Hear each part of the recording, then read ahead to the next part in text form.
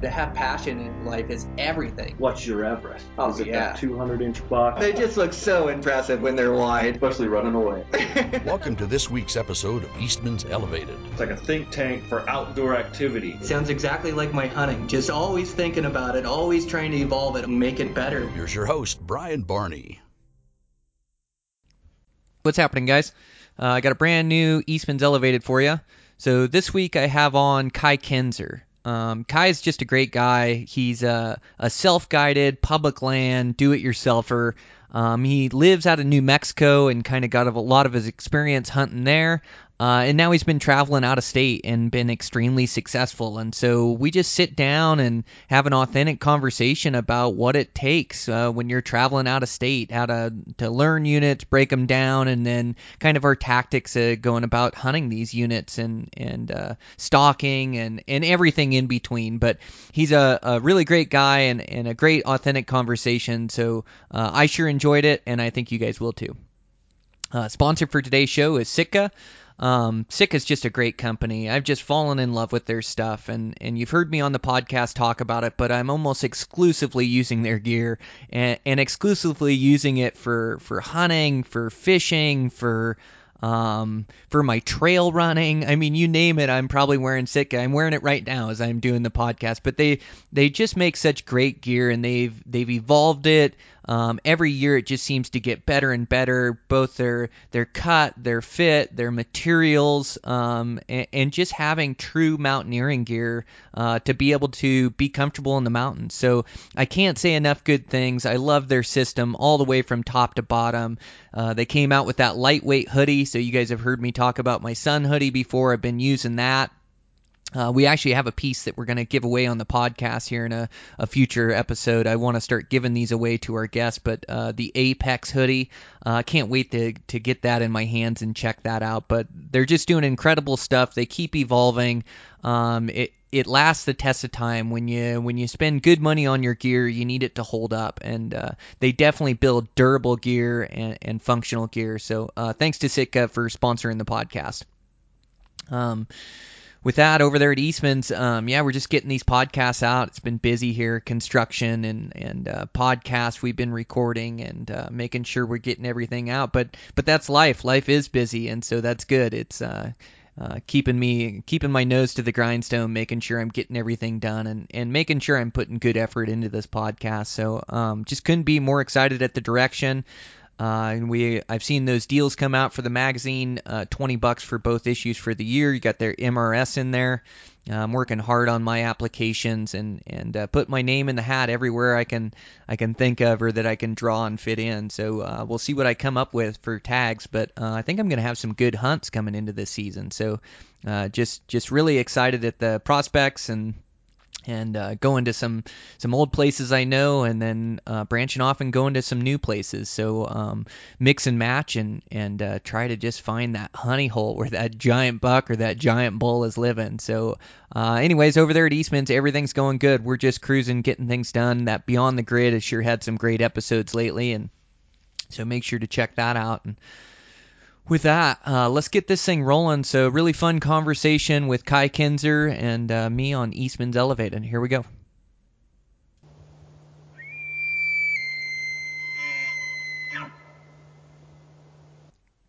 Okay, I'm live here with Kai Kinzer. Kai, thanks a bunch for being on with me, man. Absolutely. I appreciate you having me. Yeah, so we met. I started seeing your pictures on social media, and you had a great season. Like, I saw 3 really good muleys you harvest this year, and you're all public land, self-guided, mostly solo hunts, and all with your bow. I just thought it was so cool and thought we should connect for a podcast. Definitely looking forward to it. You're hardcore, and it's nice to chat with someone that, has kind of the same passion and the same tact at getting it done. So I'm looking forward to it. Yeah. So I've seen quite a few elk, but from our earlier talks, it sounds like you're a muley guy. I love mule deer hunting.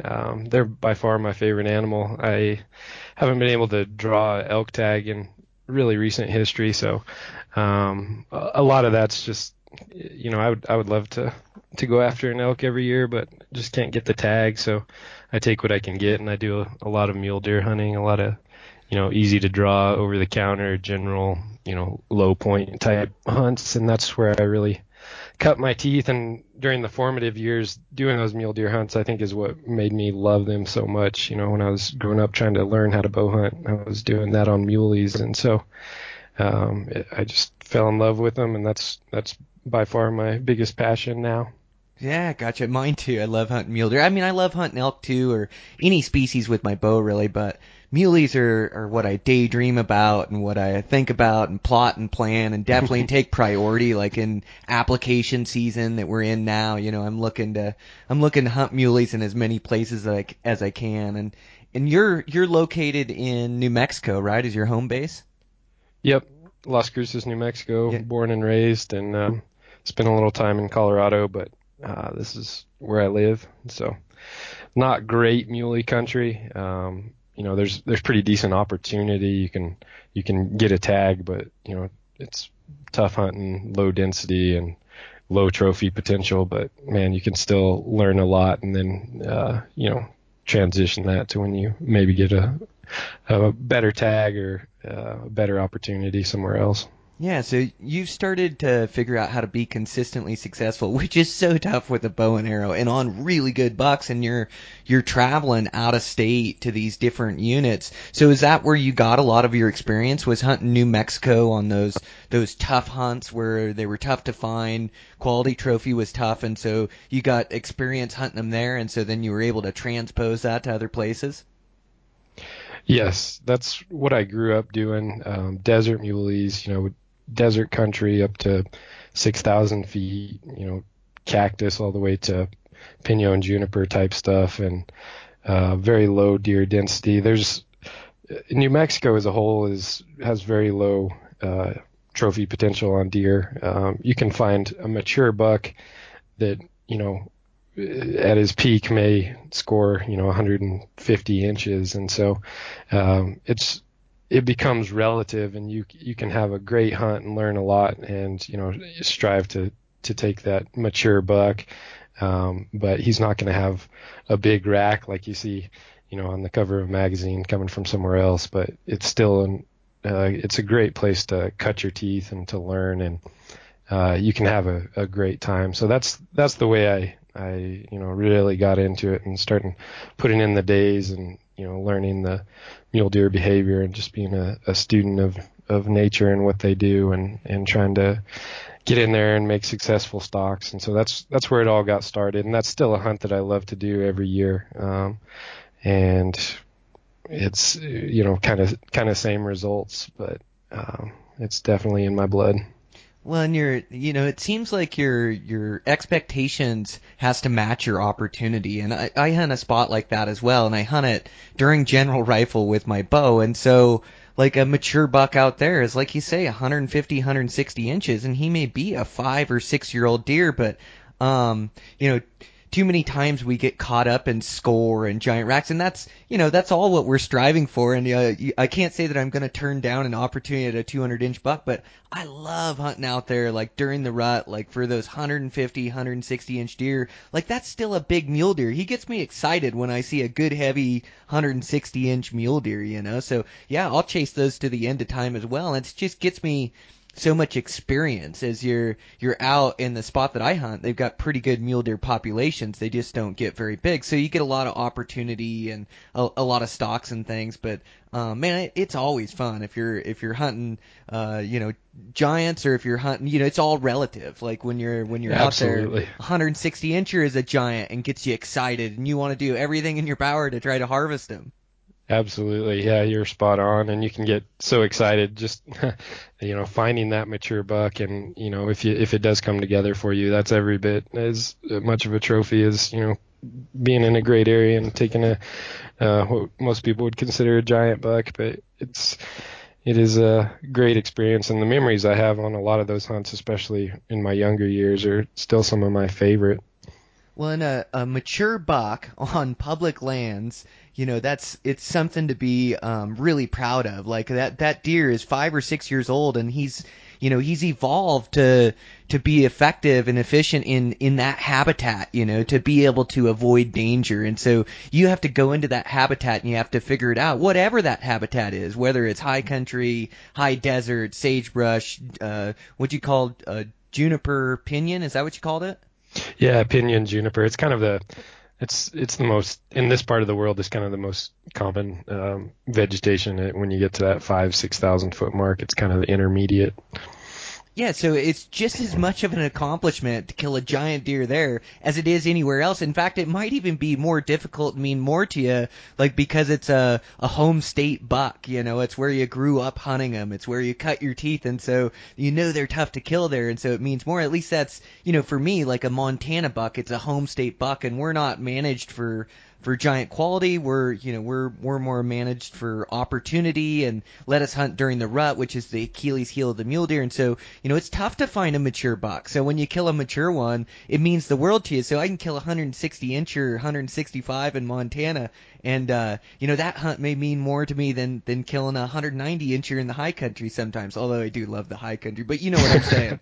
Yes, I do. Yeah, I do indeed. Yeah, I followed along your hunt pretty well this past season, the hunt you're talking about, and man, that seemed like a good time. Seemed like you had a good time out there with family, and you guys were all successful on nice bucks. Yeah, it was a great year out there. Yeah, right now the cycle is really good out there in that spot. Like it was really good in 2006, 2007 when I kind of found that spot and started taking my family out there. It was just such good mule deer populations. And then, over the years I've just learned all these different spots down there. There's hundreds and hundreds and hundreds of square miles of muley country. And so I've driven nearly every road out there, and I've hiked to nearly every remote spot out there I can find. Not every remote spot, but a ton of them. And so, like, as the mule deer populations come back out there and we get more mature bucks, a better count of them, like it's going right now. Like all those spots are paying off now that I've found over the years. So, yeah, we did really good. Dad killed his best buck, and yeah, I got a nice one with my bow. But gosh, there was just some monsters around. So I just can't wait until next year out there. Yep, this is the season for anticipation, isn't it? Yep. And so that New Mexico country, that's you had mentioned it's desert hunting down there. Is that right? Yeah, where pretty much the southern half to 2/3 of New Mexico is pretty deserty. You get some higher elevation on the west side along the Arizona line, but for the most part, it's low sandy desert. Is it like desert mountains then, or you're talking just desert valley floor, and then it's got some character and rolls and hills and coulees and things? I'm just trying to picture it in my own head. Yeah, so it's similar to southern Arizona for the most part. So okay. it's valley floors, and then you have mountain ranges normally that are running north to south that kind of break up the topography, but it's largely flat, some rolling hills, here and there, but pretty flat, and then you have a mountain that juts up every once in a while. Gotcha. So is your main tactic out there spot and stalk then? Yes. Yep. That's all I do, and that's just the way I started hunting, and that's really the only effective tactic in those areas, and that's something that I just continue to do. I love it. I love, my favorite thing in the world is trying to sneak up on a deer with my bow. I don't think there's any better feeling, whether it works out or not. I mean, it's just such a rush, and it's so challenging to do. So that's what keeps me coming back, is just trying to do that and to hone my game, and it's just so tough.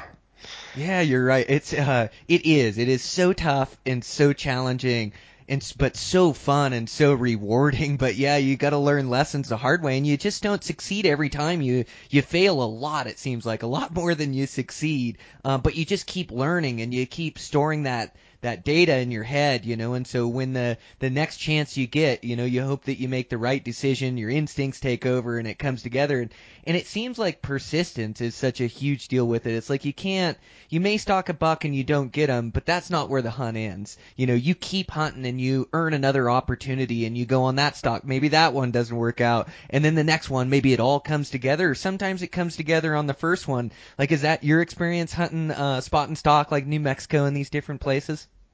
Oh yeah. And it seems like my success rate has gone up, as I've gotten more in tune with what I'm doing, as you would expect, but especially initially. I mean, I think for people maybe just getting into bow hunting, you probably have a pretty hardcore audience on this podcast, but I would say that the expectation is for it to not work out. I mean, you always hope and you follow through as though it's going to, but I mean, the vast majority of your stalks and your attempts are probably not going to work out when you first get going. And I mean, I think I told you about this before, but the first deer I ever shot at, I was so excited and so jacked that I watched my arrow sail and just skipped off a rock that was a solid 15 feet in front of the deer.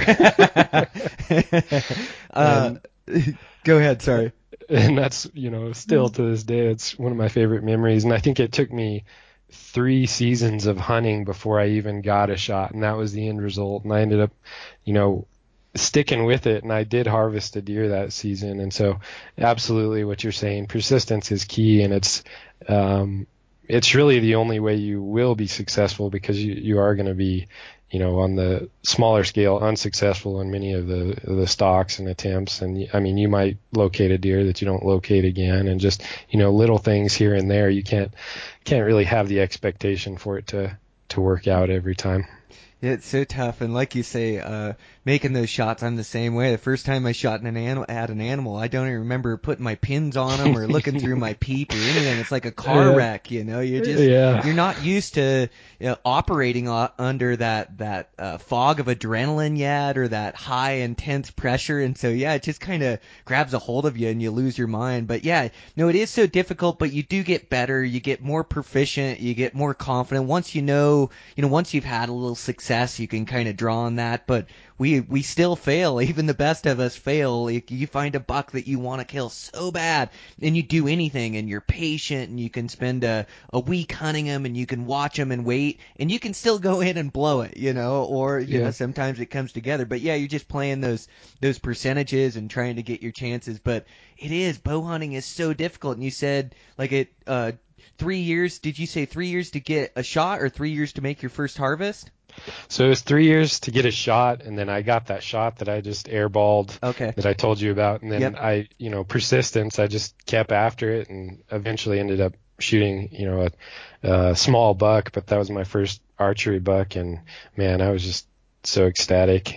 Well, you sure have shortened the learning curve quick. Like, you've gone from taking 3 years to get your first shot to being successful on multiple animals a year, poping young animals.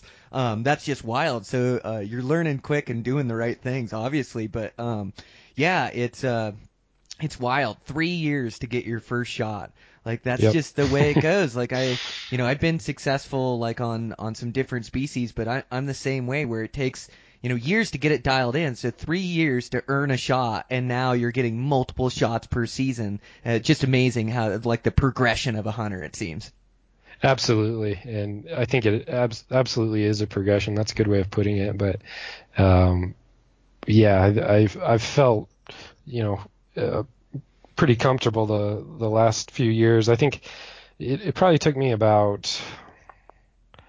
would say it took me a good 8 years until I felt really proficient. And then the piece I was missing was the time piece. And so I felt pretty comfortable, but I didn't really have the time to make good.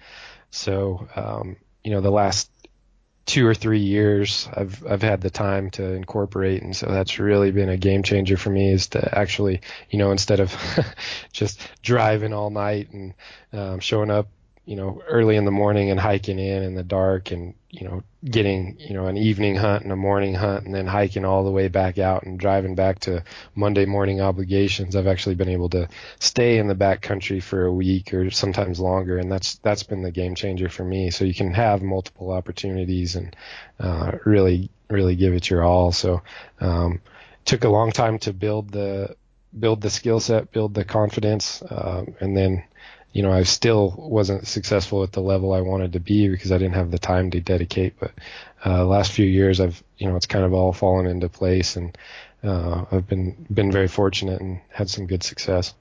Yeah, I'd say, you paid your dues 8 years to figure out how to be proficient, but that's still pretty quick to figure out how to be proficient. But yeah, you bring up a good point. So the missing piece to the puzzle was having more time, and so you were weekend warring. God, I can't even say that word. Warrior.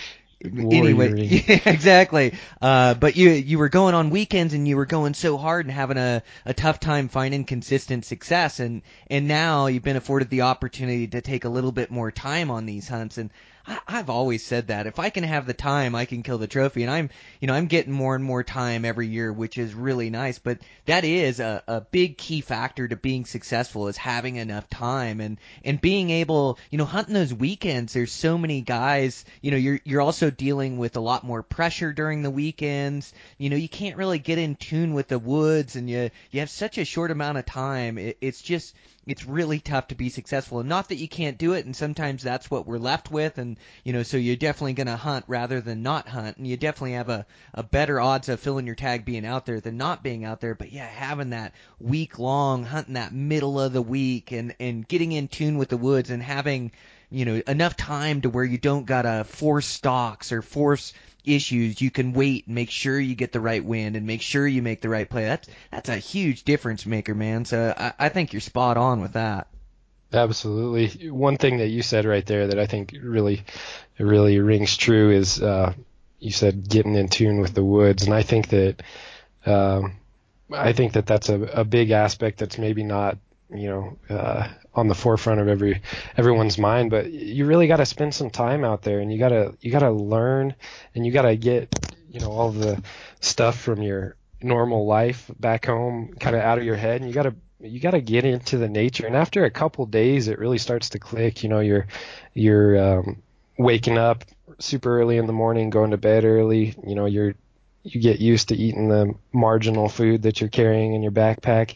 You get used to it all, and then it becomes kind of the new norm, and I think you can function at a much higher level after that acclimation period. And so when you're just running out there and trying to do it, hike in and do it in the evening, and then maybe the next morning as well, and then running back to your job or whatever the case may be, I think that it's really tricky, because so much of being successful, especially in the red zone of these big deer or elk or whatever you're chasing, is just letting your senses and your experience and your knowledge just letting it run its course and not rushing, and just really being a student of those animals and knowing their behavior and getting in close and making those stalks count.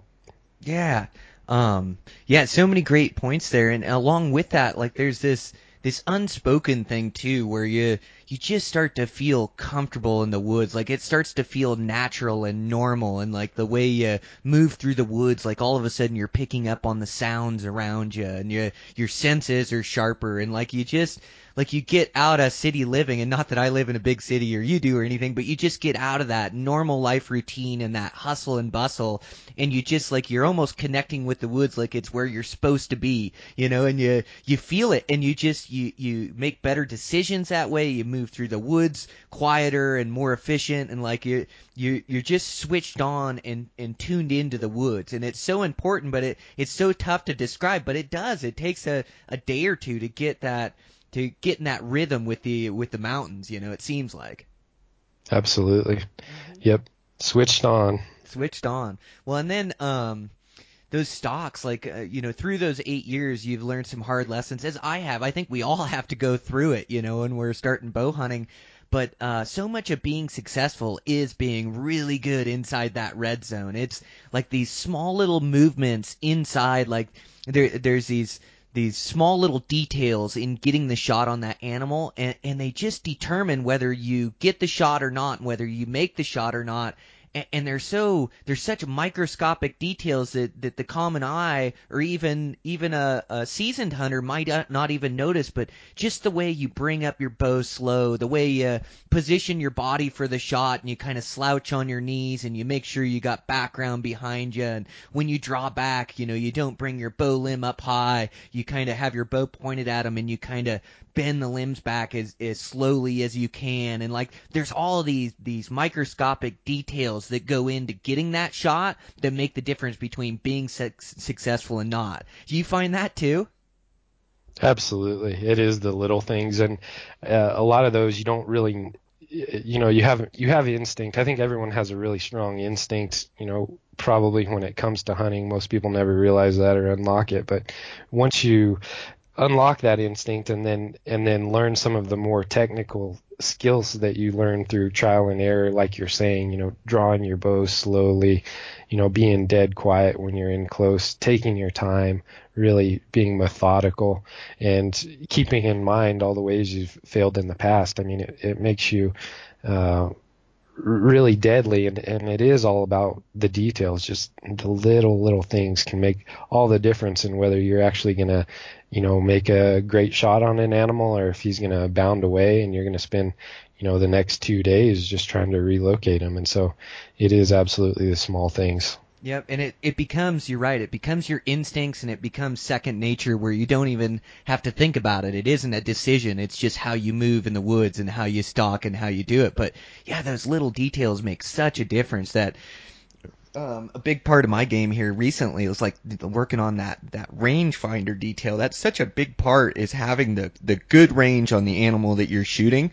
Because if I have a good range, I know I can hit them. I've executed enough shots. But God, if you mess up in that little step getting a range, and it's so tough. Like, it sounds like, okay, you hit them with the rangefinder, and but you're always trying to hide behind grass and stuff. And so you're like, your rangefinder's hitting the grass, and you got to bring up your head like silhouette over the skyline, where this buck can see you and pick you off moving, and you've got to be able to get a range above the grass and have a good range. But it's so difficult, and it's such an underrated skill and under talked about. But grabbing a good range on an animal, for me, that's a big part of being successful.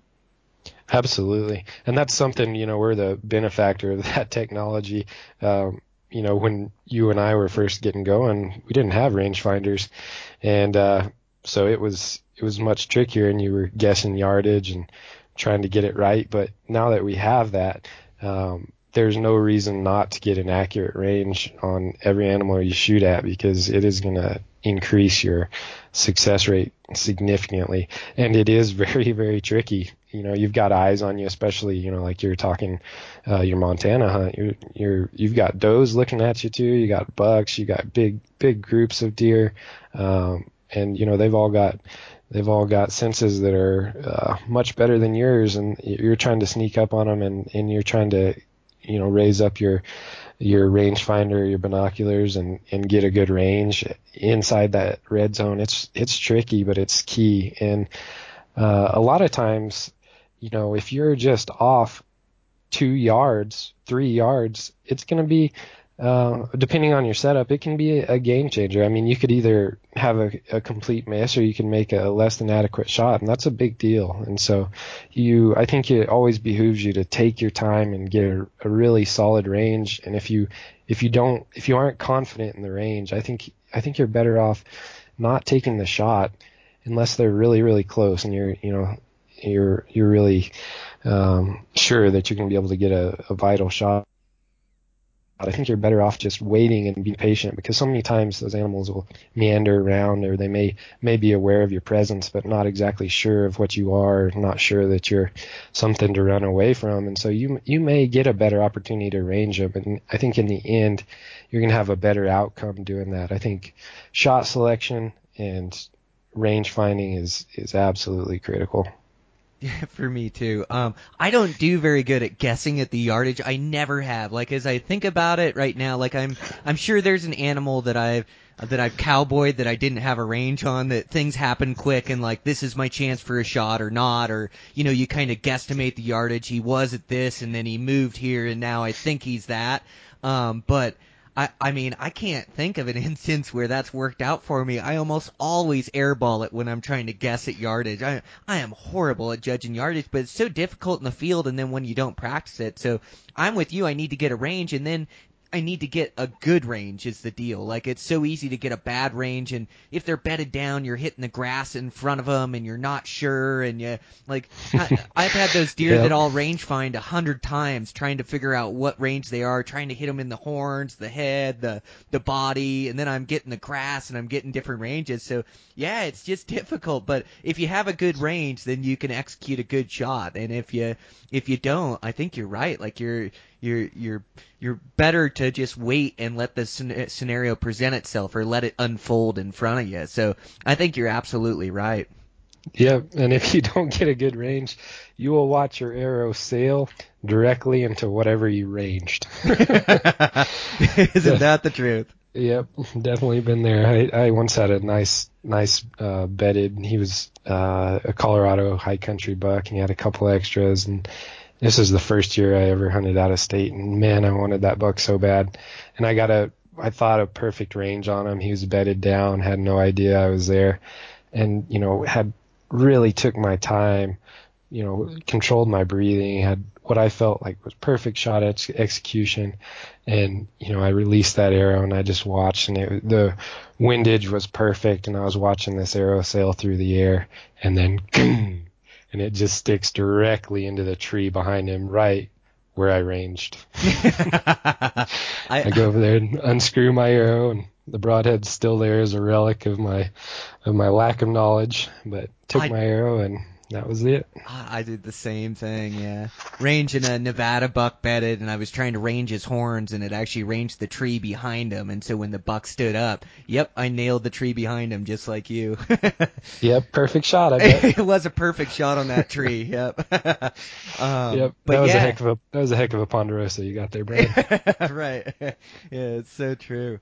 Well, and like along with those range finding and those details inside the red zone, like a lot of it is just not moving, like knowing when not to move. Like, yeah, a lot of that stalking is knowing when to freeze and just stay still. Like, you'll have deer and elk look at you. That doesn't always mean that they see you. If you can just stay frozen, a lot of times they'll go back to doing what they're doing and think, oh, it's nothing, or but there's a lot of times during the stalk where you just got to stay frozen, out of a, say you got a 45-minute stalk, there's probably 30 minutes of that stalk that I'm absolutely frozen still because, either they could see me if I do move, or, maybe I have a doe look in my direction, or whatever the case. But those stalks have to be so slow and so precise, but knowing when to freeze inside bow range is a big one. Absolutely. And it can get really tricky because you're trying to, cover distance, and there's always this sense of urgency that we have in the back of our head because you've, spent all this time and energy and effort, and then you finally see what you're after, and it's natural to think, man, I want to do this now. I want to get this now. I want to get this shot now. But you really have to slow down. And I think something that's really important at that movement and being still as much as moving, like you're talking about, is looking up, because guys will get really invested in how you're moving your feet, or maybe you're crawling, and you're so worried about your movement that it's easy not to scan your surroundings as much as you should. So I think, after every movement, you should look up and make sure that there's not a deer looking at you, because these animals, they blend in so well that they can be pinned. They can have you pinned, and maybe they're not exactly where you thought they were going to be, and they can have you pinned. And if you are just absolutely still and you look up and you assess your surroundings before you make another movement, a lot of times you can still have a chance at that animal. Whereas if you are, maybe taking 3 steps at a time, and the deer pins you, and when you're halfway through your second stride, then they're going to see you take a step. That movement's going to key them off, and they're going to be gone. Oh yeah, that's such a great point. Yeah, you do kind of get tunnel vision focusing on your stock, and yeah, you have to be aware of the game animal that you're stalking at all times, like keeping track of his body movements and behavior, and when his head is down and head is up. And then, like you say, that's part of my game I'm working on too.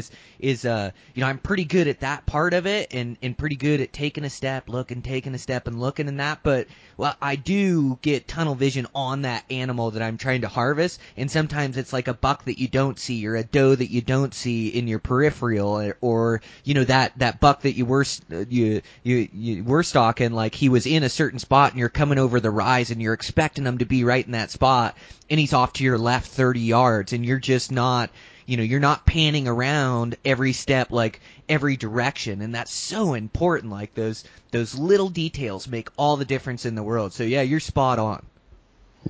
And there usually can be, maybe another animal or a few animals that you didn't even see from your initial, spotting of that buck or that bull or whatever, because, that country has, even down here in the desert where it seems pretty open, there's folds and there's bushes and these animals blend in really well. So there's a good chance you haven't seen everything that's in that exact vicinity. And so, knowing the approximate locations of those animals is really important. But as you get in there and spend, you may see an animal from a long ways away and spend hours getting over to where they are, and everything's changed. And so you have to be absolutely aware of your surroundings. And I listened to a podcast you did that was really, really informative about doing that. Looking to your left, looking to your right, scanning the hillside as you crest over it, and just being so aware of it, because that's what it takes. And you really have the deck stacked against you. You're trying to sneak in on a group of animals that have great eyes, great ears. They can smell you, which is a sense that basically is ineffectual for us. And it's tricky, and so you got to do everything right to even have a chance. Isn't that the truth? I had a bull this year. Maybe I already told the story on the podcast, but I had a bull this year. We spotted this really nice 6-point, and he was bedded in this basin. It was like early afternoon, and he was bedded in the perfect spot, good wind, and it was like, man, I think I can kill that bull. And so I panned around with my scope, panned all the way around him. I didn't see any other bulls. I thought it was just him. So I snuck in, and gosh, I just started getting into bow range, and I'm so hyper-focused at where that bull is at, because I know he's bedded right in that draw, and all of a sudden I can see his horns, and I'm hyper-focused on that animal as I'm taking steps, and I'm starting to close the distance. And to my left, like about 90 degrees or 120 degrees, here's this other bull, and he is standing there in the wide open watching me stalk this bull. It was a total mistake on my part, but it's just not being aware and panning for other animals, thinking I had them all seen, and it was pretty wide open country, but there actually ended up being 3 bulls in there, and the one bull that saw me ended up blowing out and spooking the bull that I was stalking, that I would have killed if it was just him. Man. But yeah, just one of those again, those hard lessons that you just keep learning, where you go, oh man, I got to be better in that spot right there. But that's what bow hunting is constantly trying to improve. Yeah, and there's only so much you can do, and then if that happens, you dust yourself off and try again. There you go, persistence, full circle. Yep, absolutely. It is. It's you just got to keep trying and keep making your best plays. But yeah, that being aware of those surroundings around you, and also making a good game plan and really assessing the situation. Like not just seeing a buck that you want to kill and racing over there. Like sometimes it's like sitting back and watching that buck and seeing what other bucks are around. Being able to analyze the whole situation before you make your educated stalk that you're going to do, or your plan around them, is just taking stock of everything that's there and the entire situation, I think. Yep. And I think it does require a little bit of luck. Things have to work out in your favor, and so many people, have all these sayings about luck and how it's really just hard work and all this, but I think you do have to have a little bit of luck on your side. I made a pretty intense stalk this past January on a nice desert buck, and he was with 7 does, and it was this country that was pretty much like a moonscape. There was essentially no vegetation, so the stalking was really, really tough. And glassed them up, and they were 900 yards away, and it was in the evening, and didn't have a lot of time to get down there, and so just took off after it. And then it was one of those stalks that, you know, it seemed like it was a little bit marginal from the get-go, based on my past experience, but it was really going to be the only opportunity I had, so I just made a go for it. And what I did was, you know, I just kept an eye on every one of those deer, and when they had their heads down feeding, I would move a little bit closer, and then when they looked up, I'd stop, and then I'd move in a little closer every time they were feeding. And I kind of surprised myself that it actually worked out, but I was able to get within 55 yards of them and take that nice buck. And you know, it was I wish I would have had it on video, because it was pretty spectacular that it actually worked out.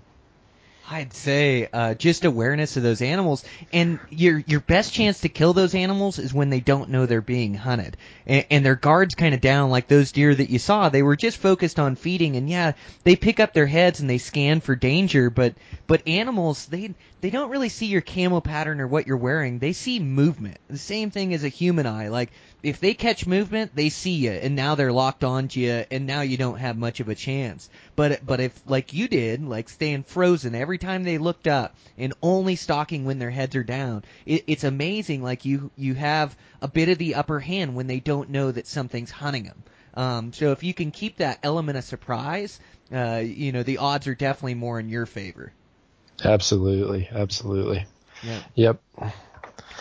Well, do you hunt that desert any different than you hunt other types of country, like that desert? Do you use like a different set of optics or anything when you're hunting the desert down there, or do you just use like your standard binos and scope? So I've kind of changed recently. About I guess would have been 3 years ago. I saved up and bought myself some 15 by 56 Leicas, and so those are really sweet for the desert country. I still like the 10 power binoculars for the high country. I know some guys carry 15s, but I use, you know, 10 power optics. I do a lot of searching, and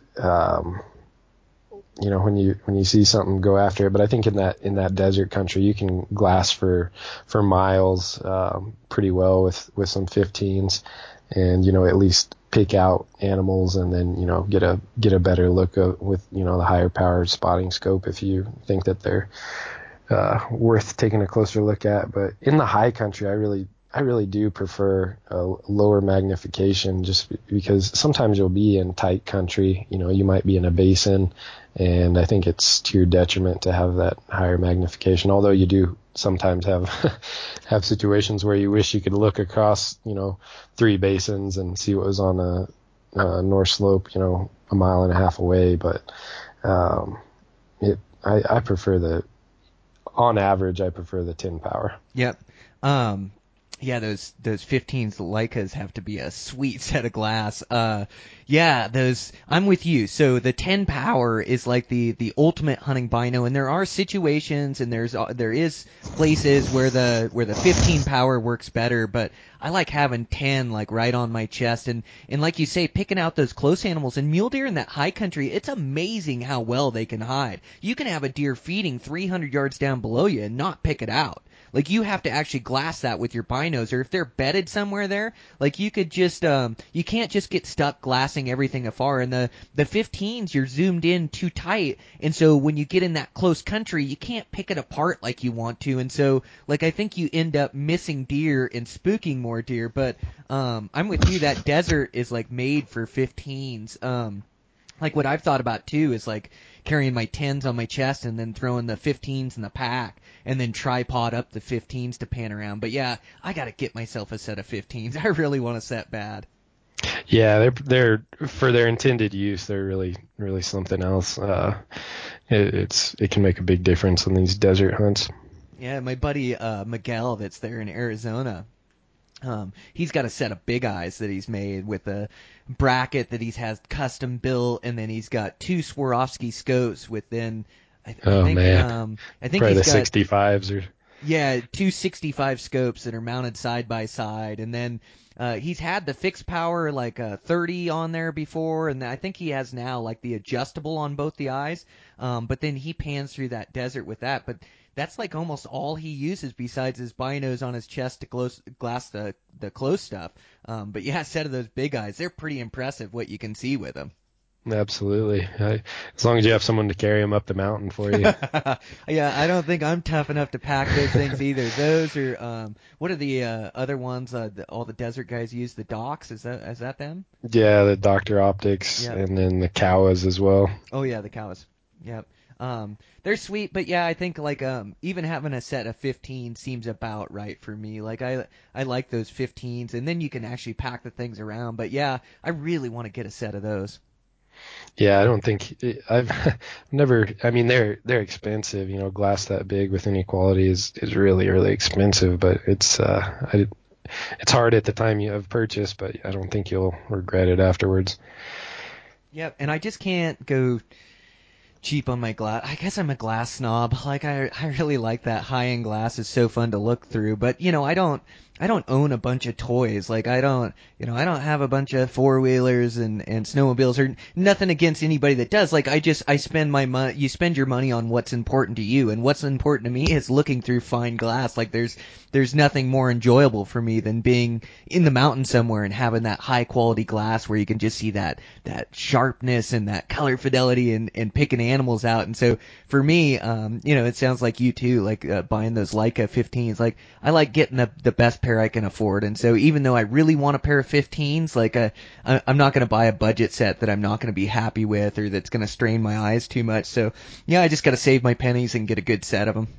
Absolutely. And what you said about enjoyment of using them, it really does make a difference. You know, I never had good glass until pretty recently, but wow, what a difference it makes. Just from even a mid-level to a high-level binocular, it's a lot more fun to glass. You do it more often, therefore you're more successful at finding things through glassing, and it's really something if you haven't tried it. Yeah. Well, and those 15s, like you say, like sometimes you're glassing with your 10s, and with a good high quality pair of 10s, you can pick about anything out. But there's just that right distance that's a little bit too far for them, where you're just not quite seeing all the detail you need to be able to pick out deer that far away. And that's where those 15s would come in handy, where you could just dissect that landscape that's across from you, like that desert country that you're talking about. I bet you're glassing quite a ways then out on that desert, or you can be. Yes, you can. And it'll surprise you just how far. I mean, the high country is not really any different, but once you get in tune with what you're looking at, and it takes a little time for your eyes to pick out the colors, and it's interesting because over the years, I think as much time as you or I have spent glassing, or a lot of these other guys, I mean, you get so in tune with searching for the shape of a deer, that white rump, the shape of antlers.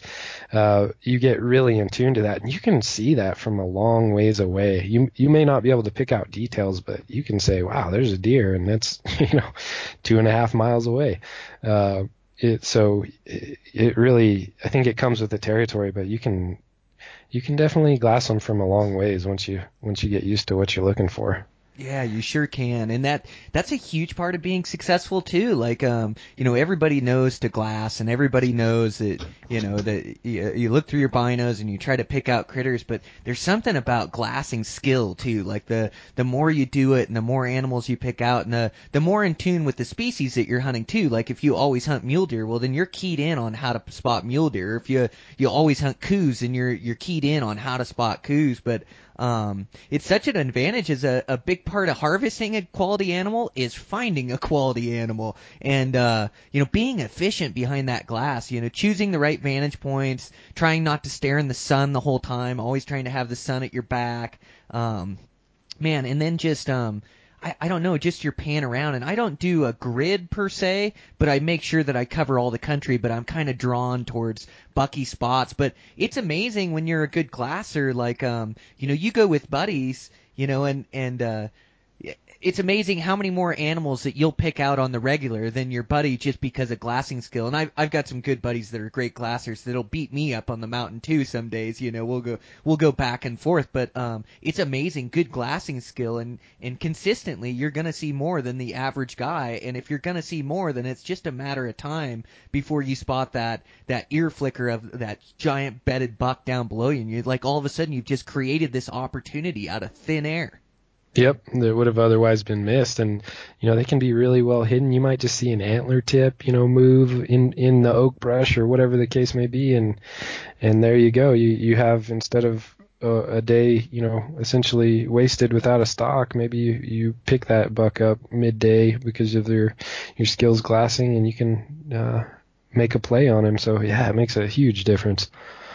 Well, and also, like, as you're moving through country, like, and that's part, it goes back to being in tune with the woods, but, you end up making so many mistakes, and there's nothing that frustrates you more than when you walk too far over a ridge that you didn't glass, and all of a sudden you spook a giant buck, and you don't even get a chance at him. You just spook him before you ever get a play, and so you start to learn to be in tune and not walk on the ridge lines, like walk just off the ridge line, and then as you're popping over the ridge line, like, don't just walk like 20 yards over the ridge line to the spot that gives you the master vantage. Like, stop, and every little new piece of country that exposes itself, glass and pan through it as you're standing there, and then take a couple more steps, glass and pan through it. But these small steps, like as you're moving through country, are so huge in creating opportunities and not spooking game before you get a chance at them. Yeah, I don't think you're ever going to be disappointed that you or regret moving too slow. You can definitely move too fast. If you move too slow, you're probably not going to miss out on opportunities. Yeah, well, and you get in such a hurry. Like, I'll get to where this new spot where I can see these new drainages, and it's like, oh, I just got to get to that rock outcropping, and then I'll sit on my butt and I'll pick it apart. Well, then you make your way to that rock outcropping, but don't glass along the way of getting there, and all of a sudden a buck bounds off, and you go, God dang it, I should have been glassing as I came through. So yeah, just that glassing as you're kind of moving through country. Any new country that's exposed to you, just throw your binos up on it. Like, it'll pay off, and you're going to spook less game and get more opportunities.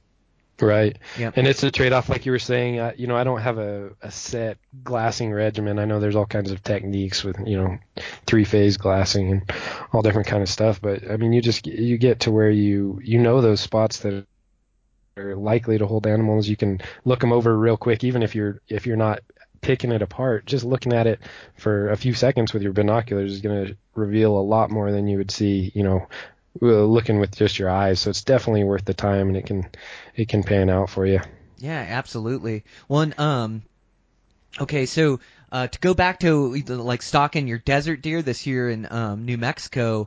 So you would move and stop when okay, that's not a good scenario. What I'm thinking of is, like, on the stalk, do you move quick and then slow down? Like, a lot of times when I'm stalking, or I see a deer that I want to stalk or an elk that I want to stalk, while I'm out of sight and I'm closing distance, it seems like I really push my pace. Like, I'm trying to get there because I don't want that animal to move off, and I'm trying to get above them, and then, like, I start to slow down, like, as the stalk progresses. Now that I'm exposing myself in 200 yards, I really slow down. Now at 100 yards, I'm at a snail's pace. But getting into that, if I've got a mile to cover in a coulee or something, like, half the time I'm jogging to try to get to them. Do you handle it the same way, or is it all slow and methodical for you? No. So there is definitely a time to hurry and a time to be slow. Most of what I've been talking about is kind of like once you're inside the red zone. This is all assuming that you have located a buck. Sometimes you'll happen upon a deer as you're moving to a location or something. That's kind of a different animal. But if you have spotted something and maybe put them to bed or know their general location, and you're trying to get in on them, oftentimes, like you're saying, I will, as long as I've got a decent wind and I know I pick my approach path so that I'll stay out of sight. And a lot of times there's surprises, in the country as you're moving across it. Maybe it's a specific drainage you haven't been up, or so it may not play out exactly like you thought it would in your head. But as long as I have a pathway where I'm out of sight, a lot of times I will really book it. I mean, there have been occasions where I, literally running to try and get into that red zone, and then, take my time. And a lot, depending on what the animals are doing, if they're up and feeding and making a little bit of noise, you adjust accordingly. You might move a little bit faster. But yeah, sometimes you just have to close the country, especially, evening. You might see an animal that's a long ways away, like I did telling you about my January hunt, and you got to close the distance real fast, and then really take your time at the last bit. And kind of the rule of thumb that I use is, I think if I'm within 300 yards, and it depends a lot on the topography, but if I'm within 300 yards, then I try to be, quiet, and I try to move slowly. Of course, if you have something that's just on the other side of a ridge, or, you have a strong wind, that can change, and you can get in closer before you have to be really, really, aware of your scent and your noise. But in general, I say if you're within 300 yards, then you got to be really careful. Yeah. It's funny, you kind of handle it the same way I do. In every circumstance and in every different topography and habitat is different of how you move on something, but you just get to learn what you can get away with and what you can't. And you're never stalking recklessly. You're never trying to force the issue. But yeah, if I've got a buck feeding in there in that basin, like I want to get to him as quick as I can. Now, you have to know when to slow down. And this can bite you too as you're trying to move quick up this wash, and then all of a sudden you kick out a deer and he spooks the other deer. That's going to happen. But for the most part, like if I see that opportunity, a lot of times I'm trying to close the distance. Like I had a buck in Wyoming. It's been a handful of years now. We called him the marathon buck, and we were getting down there to like our last couple days, and we spotted him. We actually watched this buck shed his velvet, and now he's just this gorgeous hardhorn buck. I actually underjudged him because his ear spread ended up being 26 inches, and he had this huge donkey head on him. And so I thought he was about a 175-inch buck, and I think he ended up going 192. But anyways, he was feeding in this slide, and it was the evening, like you're saying, and I had to go all the way around him, but I knew I could make it. But I jogged absolutely the whole way until I got to the backside of that ridge, and then slow my pace, then got over the ridge as you're just panning at every little exposed country, caught the buck, able to make a play down, and then put a good shot through his lungs. But yeah, it's knowing when to slow down on those stalks. But a lot of times, yeah, you're trying to cover country and get there, so you can create an opportunity. Yep, absolutely. Yeah. I heard Randy Ulmer say that he won't make a stalk unless he thinks there's a 90% probability that it's going to work out. And I don't necessarily think of it in percentage terms, but when it's time to go, when they're in a good situation, and that might be the only you may be out there for a week and maybe not finding deer, or you find the deer and he's not in a good spot, you may only get one chance that entire hunt. And so you definitely want to make it count. And so you got to know when to go and know when to wait and try and find a better opportunity. And I think that just comes with experience. And like you're saying on that Wyoming buck, that's great. You knew what you needed to do, you moved in there and you got it done.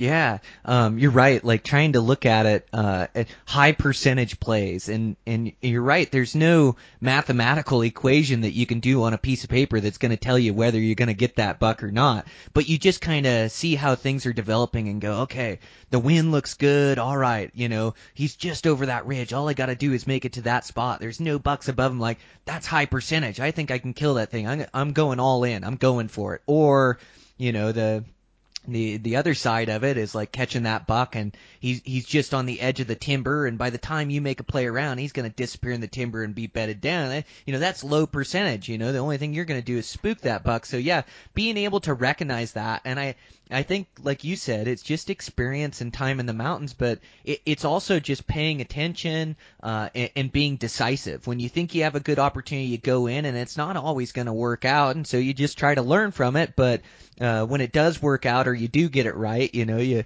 also learn from that and store that and go, gosh, that's really high percentage. If I can know exactly where that buck beds and stalk him in his bed, Like, he isn't going to move. He's in that bed, or, he can always get up and feed away. But knowing his exact position and he's not moving, then I can be as slow as I want coming around him, and I know he's still going to be there. So, I don't got to worry about him seeing me or hearing me or smelling me. I've got all those things right, and that's when I go all in and creep in. So you start to learn those circumstances that are high percentage for you.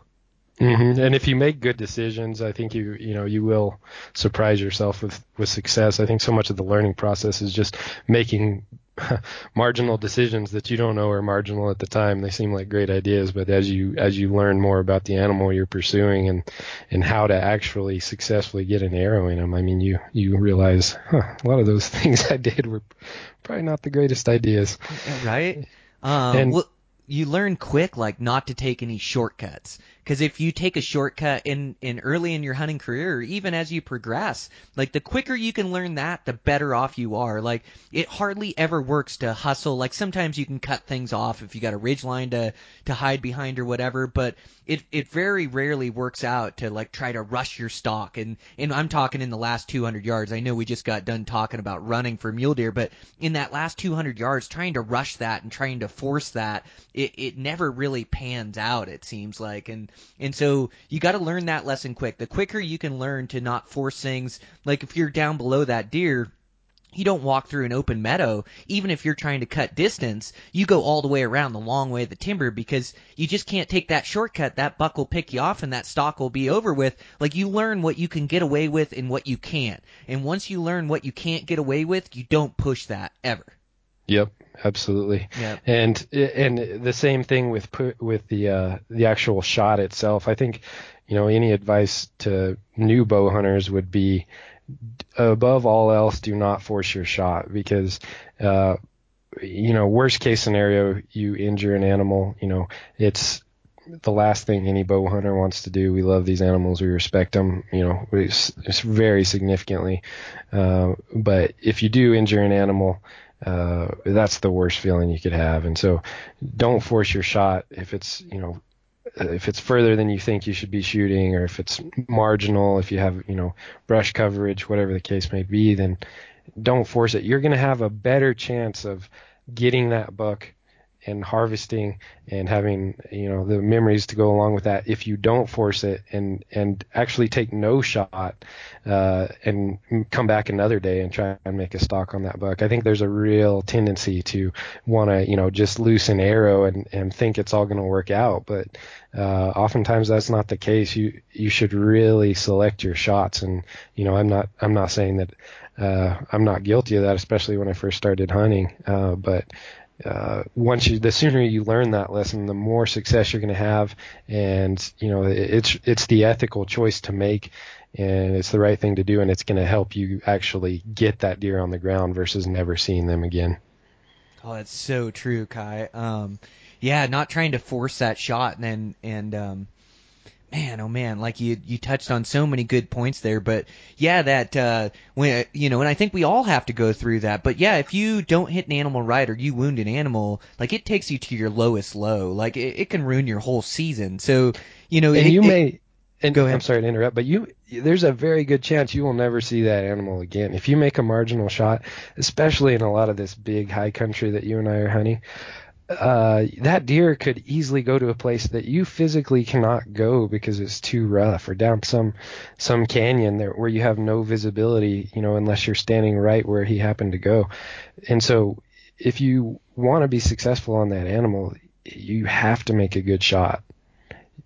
Yeah, and you're just better off, like you say, not to take the shot and keep hunting with a healthy mind. Like, not being drained to that, oh, I missed that, or even worse yet, I wounded that. Like, you're gonna hunt ineffectively for the next few days because you're so worried about that deer. If not, you don't pack up and go to the truck altogether, because it does take you to your lowest low, or maybe, sometimes you even notch your tag because it was a lethal shot and you didn't find that deer. But yeah, not forcing that shot. And I've gotten extreme amount of confidence when I'm in the woods, and sometimes I've had too much where like that animal's bedded, or I've just got a small window in between the trees, and I try to force that arrow in there, and it's almost like too tight of a window to try to force, and then I screw up the shot. And if I just would have been patient and let that deer walk out, I would have killed him. And also waiting for your shot angle to present itself. Like, don't try to force it like at a bad angle, or try to like it's to shoot something in the front. Okay, they die if you hit them in the front, in the chest, and you bury that arrow. But it's such a small spot that you have to hit there that that's not the target you want to be shooting at. Yeah, if he's standing at 20 yards, I can probably thread one in there and he's not going to make it too far. But if he's standing at 40, like a little breath of wind that moves my arrow 3 inches, all of a sudden it's not an ethical clean kill, or it's not a good shot. So it's such a small spot to hit that really wait to get that good broadside shot or that quartering away shot. And also bedded. Don't try to force it into them in their bed. Like a lot of times they'll lay with their spine facing you, and if you hit that spine, there's no guarantee that it's going to drop that deer. Like it may just stop your arrow and that buck takes off, never to be seen again. And so don't try to force it in between that spine and get that angle right. Like your best target is that broadside or that quartering away animal, and really wait for that shot. And the more patient you can be in that situation, like you learn your lessons, right? Because you make mistakes and you didn't get that deer, and it's like, man, if I would have just waited and then taken a really good angle on him, then it's a dead deer. So I mean, I'm with you, man. You just don't try to force those things. Yeah, absolutely. And that frontal shot can be a great shot, but I would advise anyone to only take it at extreme close range, because it is a very small window. And I mean, it's everyone's different confidence levels, ability shooting, but it's a different ball game when you're shooting on a live animal. You're standing on a scree slope that's 30 degrees, you've got wind, you're wearing a bunch of clothes because it's cold, there's so many things going on, that I think there's a lot of overconfidence that develops, shooting blocks in the backyard versus, what actually happens on the mountain. So you're always better to err on the side of caution. And you've spent all this time supposedly, patterning these bucks and figuring out what they're doing, locating them. And, especially early in the season, like a lot of the high country stuff that you and I do, those bucks are in a pattern, and they're in a space because they like it, and there's food, and there's cover, and there's water, and there's everything they need in that area. So you're a lot of times better to just back out. You can definitely back out without being noticed if you do it correctly, and just come back the next morning, and there's a pretty good chance that maybe that animal will be right where you left him.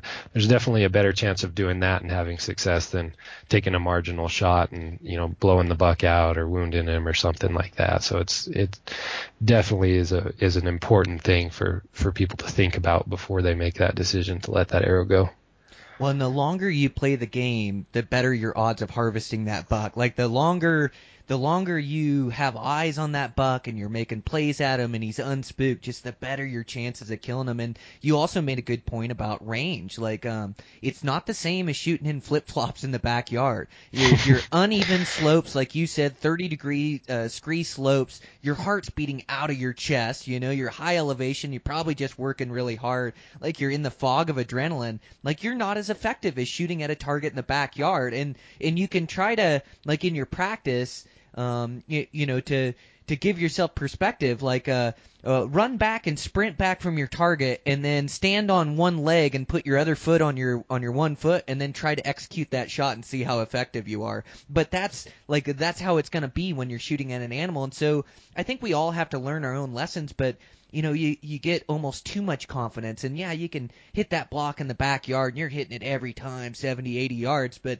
out in the field, it's a different beast, and you're better to get closer and know you can make that clean kill on that animal than trying to wing one at those longer distances and messing up the scenario, spooking the animal, or possibly wounding it and ruining your whole hunt. So yeah, you're better off, like whatever your effective range is in your backyard, take 20 yards off that in the field and say, okay, so, I've got to get inside 60 yards or I've got to get inside 50 yards, and I know I can make that shot 100% of the time, because that pin just doesn't aim the same on an animal. That thing waves around, and that's another thing. When you're executing your shot, don't just find the body and make that shot go. Like, really make sure that you just take those extra couple, 2-3 seconds, and sometimes it takes 5 seconds for my pin to stop wandering around so much and kind of start to find that middle. But, you heard that old saying, pick a hair, which is like pick a spot on that animal, and you really have to do that with your pin. Like, it can't be wandering all over the body and just trying to hit them there. Like, it's got to be in the spot when your shot breaks. And so really take your time when you're executing that shot, and also with those long range, like, just get a little bit closer, like really inside your effective range where you're 100% positive you can make that kill. Yeah, it sounds so simple, but what you're saying is great advice. Pick the actual spot. And if just that exercise of looking at the animal's body and picking the, patch of hair, the color variation, or, where you can see the ripple of the shoulder, whatever the case may be, just the exercise of actually doing that brings your focus to a smaller area. You're going to get a better shot off, and it's going to play out in your favor in the long run. And so also sneaking in close, man, that's more fun. I'd rather do that anyway. You get right on top of them, and then you're going to have a better shot percentage and a better story. Absolutely. Do you ever practice drawing on animals as you're hunting? Like say a doe or a small buck or whatever. Like, I don't set my pin, so I'm not going to kill the thing or whatever, and I never put my thumb on the trigger or anything. But a lot of times, like, I'll get inside 60 yards, and it's like, I want to see what that sight window looks like. So I'll just draw back and kind of just try to hold my pin in the middle of the body and just kind of practice that, and then let down, Of course, being careful that I'm never going to loose an arrow. But I like to practice drawing on animals and aiming, because it's kind of, you're in that uneven terrain, and that is a real animal, and you get to see like how your pin's going to hold on them, and you go, okay, yeah, that would be a dead deer, and then I let down. Do you do that? Honestly, I haven't, but that would be a great exercise and a good thought for sure. Yeah, it's just something that I do every once in a while when I'm hunting, or I'm that close to a deer. It's like, I'll just draw back and just see what my pin looks like on it, Definitely. A little practice, but yeah, and then practicing real-time scenarios too. Like, a lot of times you're shooting off your knees, should be practicing off your knees. Like, I like to do some sprints back to the target and shoot with that elevated heart rate, or even push-ups are real good because they kind of get your arms tired, so you don't aim as good. But it kind of simulates what it's going to be like when you're shooting at a deer, and nothing can be the exact simulation of what it's like, but at least that gets you a little bit closer to what it feels like when your pin will not stay still, and you got to wait and be patient, and then the aiming kind of settles down, and then you're able to break that shot. But yeah, I try to replicate that in my shooting practice. Do you? Yes, I do. I think, even something as simple as just jogging back, you go pull your arrows out of the target, you jog back to whatever yardage you're shooting, just getting your heart rate up a little bit. It's better than nothing. There's like we already said, there's so many X factors when you're on the mountain, though. I mean, you're usually just exhausted and sleep deprived, and your body's about to give out, and that's it's hard to replicate it, but every little bit helps for sure. Yep. Well, it's no easy feat. Bow hunting success doesn't come easy, but that's why it's so fun. It's so challenging to get all those things right. And it's like, I think that's what I love about it so much, is that you never stop improving. You never stop learning. Like, you're never just, at least for me, I'm never like the ultimate, like, I can't get any better. Like, I'm always learning in the mountains, and I think that's what's so fun about it. Oh yeah. Bow hunting is the hardest thing I've ever done, and that's why I'm so passionate about it, and I love it. I mean, it is there's so many things in our lives that you have some control over. Bow hunting, the animal is completely beyond your control, and you do your best. You make your best effort, and you learn, and you get, I would say you can reach a level of proficiency, but you will never master it. And so that's what keeps me coming back for more. Isn't that the truth? Well, you got your name in the hat for some good draws this year? I've been scheming and trying to figure out a plan. I typically just try and get whatever tags I can get because I want to spend time out in the field and have a bow in my hand and be seeing some new country. So I typically am not one to accumulate bonus points and preference points and all that. If I can get a tag, I try and get it. So a lot of more opportunity type hunts and, then just hard work and trying to find a mature animal. So that's kind of what I'm thinking I'll do this year. We'll see. I hope I get the draw gods on my side because it sure is disappointing when you don't have a tag in your pocket. Oh, that's the worst. But yeah, and then coming up with a backup plan too. There are some over-the-counter hunts, and so yeah, it takes a good game plan to make sure that you got tags every season and that you're hunting somewhere every season. Where did those 3 bucks come from last year that you killed? Let's see. So last year I killed that first one was a Arizona over-the-counter tag. And then the second buck I killed was a Nevada buck in velvet. And then that was the velvet one with like the stickers, really nice 4-point. Is that the one? Yeah, he was a nice buck, good mass, a little bit narrow, but just tall and just a really mature, nice buck. So I was really happy with him. And then I headed up to Colorado, and that was my hunt for that Nevada buck went a lot longer than I was expecting it to. So I really didn't have much time in Colorado, and it was one of those things that just, every once in a while you get lucky, but I had never been in that unit before, and I had 3 days to hunt. And so I drove up to Colorado and packed in at night like I usually do just because I'm trying to maximize my time. And so I packed in and got back there about 6 hours. And, you can only do so much, scouting and forecasting and prognosticating. So I thought I was probably going to be in an okay spot, and sun came up and I looked all around and didn't see a single deer. And so I was pretty down at that point. And I was too far to move anywhere else, but I climbed up any significant move, climbed up another ridge and just basically glassed most of the day. And right about midday, I saw a group of a couple of really nice bucks, and there was a really nice velvet buck, 4-point deep forks, just a beautiful specimen. And then I saw this buck that I ended up harvesting, which was, bigger than that buck. He was already out of velvet. He was just a really mature buck. He had kind of a weak fork on his back passenger side, and that was interesting. His G2 was really thick, and it had a sticker coming off the side. It was just twice as thick as it normally would have been. So he just had a lot of character. And I saw this guy and his friend out there feeding in the willows, and I made a play on him, didn't work out. And so here I am the next day, which is the last day I have to hunt, and located him again. And he was by himself this time, and he was kind of on the tip of a ridge. And I just, like we were talking about hurrying up, I just basically sprinted to get within 300 yards of him as he was feeding around right at first light. And he was in a little draw on the side of this face. And this is all real high elevation stuff up at 12,000 feet. So there's a little ravine or drainage on the side of this hill. And I came up on the edge of that ravine, and I knew I couldn't see him on the far side. And the ravine was about 60 yards across. So I knew he was probably still in the bottom. And so I got ready, and sure enough, he popped up on the other side and was able to make it happen. And so I'm still counting my blessings on that hunt. I mean, I was just amazed that I was able to get it done in that short time span and on such a great buck. So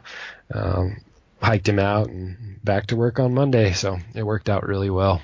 Man, that's amazing. Like sometimes it's just meant to be, or it just comes together, doesn't it? And it's all about putting forth the effort, even having limited time, is just putting forth the effort. You're 6 hours in the dark and then not seeing a deer and climbing up on the high ridge and continuing to glass throughout the day, turn up the buck, make a stalk, doesn't work out, but then keeping after it up in there and then catching that buck by himself, and on that ridge, and then, making that play at him and covering that distance quick. And, man, there's a lot of effort there that you put in, and it just came together. So good for you. Yeah, both of those were just gorgeous bucks, or all three of them. But that Velvet Nevada, that was a really nice heavy one. And then, like you say, that Colorado buck, that was a big, mature, hardhorn buck. That was a great looking deer. So yeah, congratulations, man. That's a super season. Thank you. Yeah, I mean, it was great. That Colorado buck just had a really nice frame on him, and it was just so fortunate that it worked out. Yeah, and at 12,000 feet up there in the high country of Colorado, and to kill a mature buck like that, man, it just doesn't get much better than that. Definitely. That's the one of the biggest reasons you keep coming back, is just that feeling. I don't know of a better feeling to go out there and to earn it on your own and just be, you're just so blessed. You feel so blessed, and you feel so rewarded that it actually worked out. I mean, it's a great experience even if you don't get an animal. Just being up in that country in itself is worth it, but man, it's just there's not a better feeling. No, well, it's so challenging and so difficult, and you put so much into it, like all the miles and all the training, and it's not fun all the time. You're grinding at it, and so when it all comes together and you achieve your goal you set out for yourself, and you take a mature buck and you got meat to get you through the winter, there's no better feeling on planet Earth, and you're so proud of that buck. I can't wait to, my buddies that are happy for me, like send them a message. You go, man, I got it done, and it's just amazing. And they know what it takes to be successful, so they can appreciate it, where they're just like, man, that is so awesome. Congratulations. And same thing with me, I want to see their pictures when they're successful. And then also social media, all the social media guys that I've met and know are also supportive and positive, and then to be able to share it with them. But yeah, you're just so proud. And it just seems surreal when it actually comes together. It is so difficult. Sometimes it feels like it's impossible, or that it's never going to come together. And then you just keep pushing forward and you keep grinding, and all of a sudden it works out like it's meant to be, and you end up arrowing a great buck. And like you said, there's just no better feeling on planet Earth to me. Absolutely. Yep. Right there with you. You got to make that shot under such an intense amount of pressure and fog of adrenaline, like we were saying, but to be able to conquer that and make that shot, like I haven't found an adrenaline dump anywhere close to that, of being in range of a mule deer. That adrenaline you get when you're close and you've worked so hard for it. And I think, the harder you work for something, the more it means to you, and that's part of the reason why, a good muley buck means so much to us. But yeah, that feeling of accomplishment, it's just no better feeling. And I don't think I ever need to jump out of a plane or bungee jump. Like I was gonna ask you if you'd ever done that. No, I haven't. But no, I found where I like to get my adrenaline. It's definitely with that bow hunting, that close range. There's just nothing like it. Yep, it is. It is a rush to be, 30 yards from something that's you've worked so hard for, and then to have it come together, just to even if you don't get the shot, just to be in their bedroom. I mean, it's a rush. Absolutely. Well, man, thanks a bunch for being on. I've really enjoyed our conversation. This is like next level bow hunting, or just the details, advanced bow hunting. This is just a great podcast. I really enjoyed it. Like, you'll have to come back on this year after your hunting season. We'll see how you did and do another one. But I enjoyed it, Kai. Thank you. I did as well. I appreciate you having me on. So much great information you touched on. So, it's a super podcast. I know our audience will really like it. So, yeah, thanks again. Good luck in the draws, and let's keep in touch. Sounds like a plan. Okay, bye. All right, guys, that's a wrap. Another episode of Eastman's Elevated. Really fun talking to Kai. I really like that guy. And just that average blue-collar, public land, self-guided, and then extremely successful, and he does it all with his bow and arrow. And so I've got a lot of respect for what he does, and really enjoyed sharing notes with him.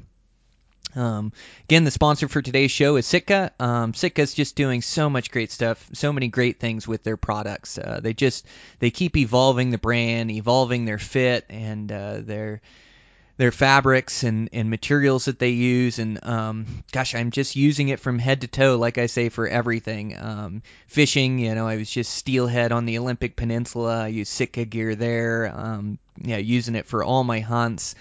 They now have some new workwear, so I got a new jacket that I've been using for trail running that's been working really good, and then I use their heavyweight hoodie, and I just use a layering system for everything that I'm doing, and I do so much in the outdoors, with the fishing, running, hiking, hunting. But I work outside as well for the construction company, and it's not always the nicest on my clothing. Like what did I get on me yesterday? I was wearing a pair of pants, and I dropped clear coat all over me, just stained the front of my pants. I can't have anything nice, but there too, like I've got to be working in all different temperatures throughout all different seasons, and so I want to be comfortable when you're working 8 hours a day outside in the cold and the wind.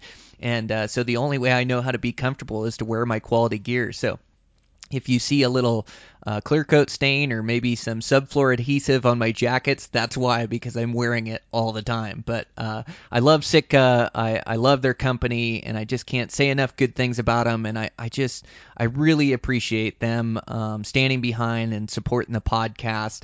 Just means the world to me. So thanks to those guys. Let's show them our support. And again, over there at Eastman's, man, it's just crazy busy, just with construction and trying to finish up all these wintertime projects and get to my springtime projects and just managing that and managing the podcast and then family and my girls' sports. And it's just been crazy busy here. But it's a good thing, managing through it and be busy while I'm young and just going for it. I have been fitting in all my workouts.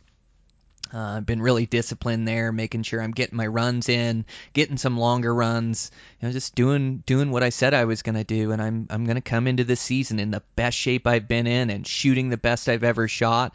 And I'm going to be ready for the challenge. And I'm not going to accept anything but a successful hunt. I mean, not, I can go and be unsuccessful and have a good hunt, but I am going to give it my absolute all when I get on any of these tags. I'm just going to cover country like a madman and try to just create those opportunities, have a lot of confidence in my skills, try to get stocks on the quality animals that are my goal animals. And, man, I just can't wait for the test. And the first backcountry test comes up here in bear season. So I also got to sit down and record a bear podcast here for you guys, kind of help you out coming into the spring season. So I'll get that done as well. I'm going to do a solo one and release it, I believe, on Sunday.